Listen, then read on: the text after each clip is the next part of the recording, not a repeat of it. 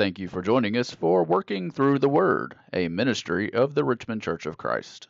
Let's join our pulpit minister, Mike Johnson, as he brings today's lesson. The subject of the grace of God is often misunderstood, abused, and even overlooked. And yet it is a powerful, powerful concept that we need to understand. In fact, for the summer, we're going to have a big emphasis on grace in a lot of different ways, and particularly on Sunday nights. But I want you to think with me for a few minutes about this verse, chapter 4 and verse 7. That we have this grace of God according to the measure of Christ. And understanding the grace of God will make us better people. Understanding what God is intending for us to have through His grace will make us better people. We want to be in the grace of God. Of course, the very fact that we are alive means that we are in the grace of God. But the idea that we have the grace of God, and yet so many people teach so many contrasting ideas about the grace of God, and I want to consider those throughout the lessons that we will consider together. But for today, I want to give you a way maybe to remember grace. Thought about it for a long time, tried to figure out if there's a way to get an acrostic with the word grace that I can hold on to.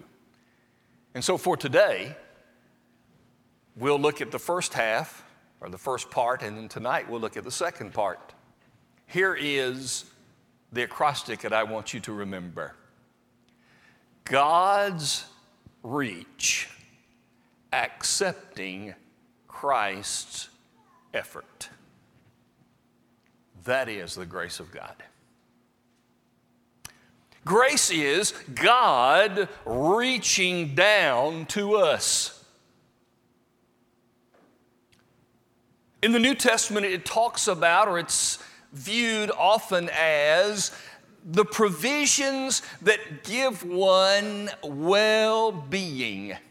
It makes life worth living. It gives meaning to life. And that is built upon the Old Testament view of grace that had more to do with a stronger one coming to the aid of a weaker one because that one was in great need. Now, if I put these together as the whole of Scripture would ask us to do, God reaching to us, the greater to the weaker, in order to provide us a life of well-being, and He did that through Jesus Christ. Ephesians 1 in verse 3 opens the book of Ephesians, which has much to say about the grace of God. Blessed be the God and Father of our Lord Jesus Christ, who according to His abundant mercy, He has done what? He made us accepted. He made us alive. He gave us life. Blessed be the God and Father of our Lord Jesus Christ. It is God who reaches. So our plan today is to notice God reaching, and then tonight to notice that Jesus was His way of reaching to us. We are in the grace of God because we are alive. Were it not for the grace of God, we would not be alive anyway. Grace is God created. That's where grace began. God moved. God reached out. God began the whole process. And therefore, grace could be demonstrated by God reaching forth. God reached to us. When He created us, we have certain things about us that are our basic needs. And grace addresses those needs. There probably are more than these, but I want to give you these ideas to talk about how God's grace meets and He reaches down to our basic needs. And here is how He does so. Number one, everybody wants to be a part of something. Isn't that true? Everybody wants to be a part of something. In fact, we look at it as odd when someone only wants to be alone. Never around anybody, doesn't want to be a part of anything, doesn't want to do anything. Just leave me alone, and I don't want to be involved in any way. And we think that as odd. Because we are people who want to be a part of something. One of the reasons we couldn't wait to get back together is because being together makes us a part. We are able to feel it, to see it, to experience being a part. When God reached down to us, His grace, He made us a part. Ephesians chapter 1 and verse 6. He has made us accepted in the beloved. Isn't it great to know that we are accepted? Think back to a time in your life, or times when people didn't accept you. They didn't include you. They overlooked you. You were not important to them. How did that make you feel? How does it feel when everyone seems to be against you? God said, I know that you want to be a part. I know you want to be accepted. And in His grace, He gave us a place to belong, someone to be connected to. God made us accepted. And therefore, every one of us today is or can be accepted by God, because that's what He wants for us. Number two, everyone wants to be clean. Everyone has a past. Everyone has a problem. Every single person can say, I wish that I had not.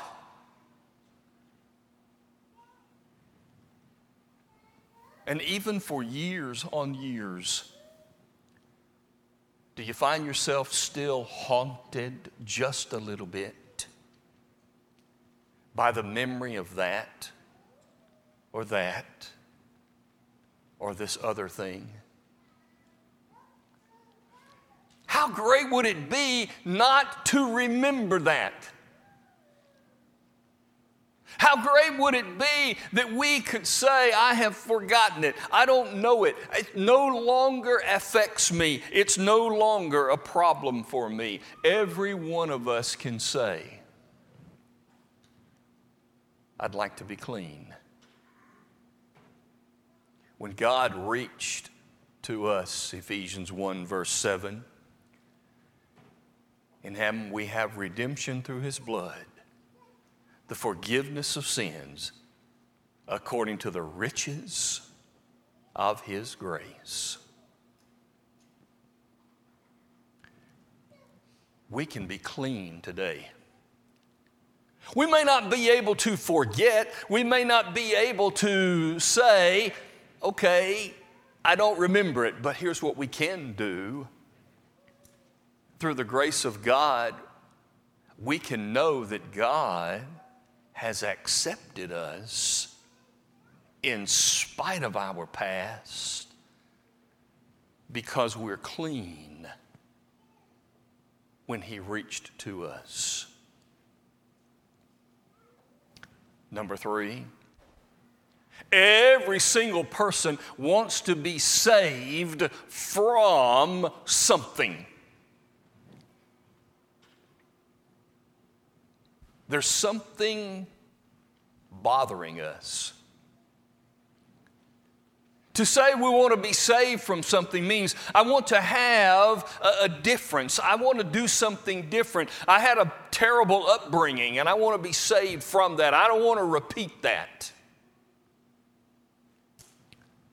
I've made some really bad choices and I don't want to repeat them in the future. Help me to get over that. Not just to forget that I did it, but help me to get over the desire to repeat it in the future. Everybody has something from which they would like to be saved. And God reached to us and said, Ephesians 2 and verse 5, when we were dead in trespasses, God made us alive again, for by grace you have been saved. And to Titus, Paul would write in chapter 2 and verse 11, the grace of God that brings salvation has appeared to all men. If you are a person today needing to be saved from yourself, saved from something, God in His grace has reached out to you to say, you can do it.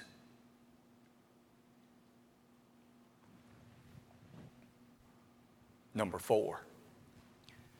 In Romans chapter 3 and verse 24, Paul writes, being justified freely by His grace through the redemption that is in Christ Jesus.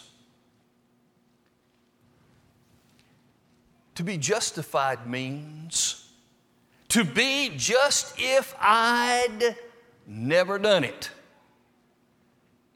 Just if I'd never done it. I want to be pure again. I want to return to an innocent time. Sometimes it is phrased this way, the good old days. But sometimes it is simply this. In my more mature days, I've failed.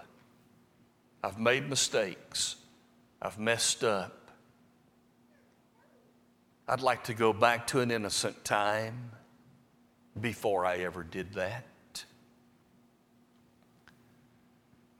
My son asked me one time, Dad, do you have any regrets in life? Well, sure. That's something that unites all of us. We all have regrets, and we would like to return to an innocent time. And God, by His grace, reaches down and says, I'll make you just if I'd. He fulfills that basic need to tell me you can be just like you used to be, innocent again. If you've obeyed your Lord in baptism, if you were baptized to be in that new life, think for just a minute. Do you remember the feeling when you came up out of that water? Do you remember the joy that was there? Do you remember the peace that was there? What was the first thought that you had? Mine was, okay, If I die tonight, I'm okay. That's the innocent time.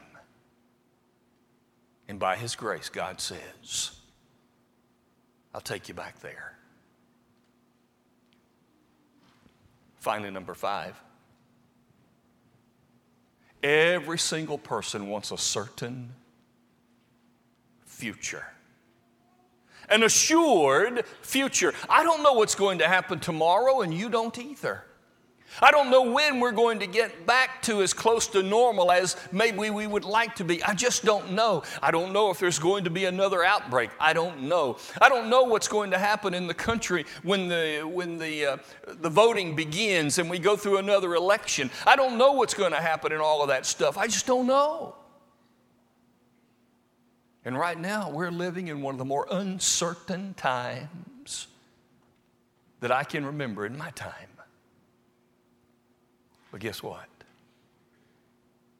God in His grace says, 2 Thessalonians chapter 2 and in verse 16, He offers us consolation and good hope in Jesus Christ. When all of these things flood my mind and I can't figure out what's going to happen next, and I don't know, and I may be fearful, and I may be concerned, and I may even verge on worry, God says, I can give you a good future. I can give you hope in the midst of chaos. Because God reached down to me. So Scripture says, in praise of the grace of God, Scripture says, it is exceeding grace. 2 Corinthians 9 in verse 14. It is abounding grace. Romans 5, 15 and 17. In that passage, one man, he says, brought death into the world. But through one man, Jesus, grace abounded to many. Scripture says it is exceedingly abundant. 1 Timothy 1, verse 14. He says we are enriched by grace. That is, we are made rich. We are filled full by God's grace. And it is also to the same Corinthians said, this gift of God, this grace of God is indescribable. 2 Corinthians 9:15. God reached with this indescribable, abundant, exceeding grace to enrich our lives. Now, in closing, go back to our passage in Ephesians chapter 4. And I want to make a point that I believe is extremely necessary for us to see. First, our verse of the day, verse 7. Notice how he writes it. God has reached down to each one of us. There's not a person here who has been overlooked by the grace of God. Not a person online, not a person in the world, even the most godless sinner has been touched by the grace of God, because the sun and the rain come to everyone. Time to be right with the Lord has come. Everyone has been touched by the grace of God. And notice what he says, to each one of us.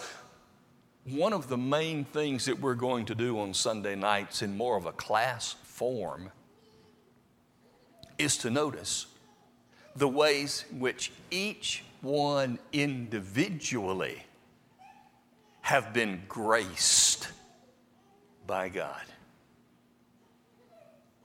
Oh, but that's not enough. One final thought in that verse. I think the verse is saying, each one of us has the grace of God according to the measure that Christ gave to you. He gave to us the measure of grace that we have. That doesn't mean that we only have part of the grace of God. We have it all. But what it means is there are parts of the grace of God that have been given to each one of us in ways that have not been given to others of us. And we're going to see those this summer. But the main point for today, to close this out, each one of us has been visited by the grace of God. But verses 1 through 6 tell me this. Each one individually has the grace of God for the purpose of benefiting the whole of us. Those first 6 verses are about unity. Verse 3, keep the unity of the Spirit in the bond of peace. There's one body, one Spirit, just as you're called in one hope of your calling, one Lord, one faith, one baptism, one God and Father of all, is above all, through all, and in all of you. Why have I been graced by God? Why have you been graced by God individually?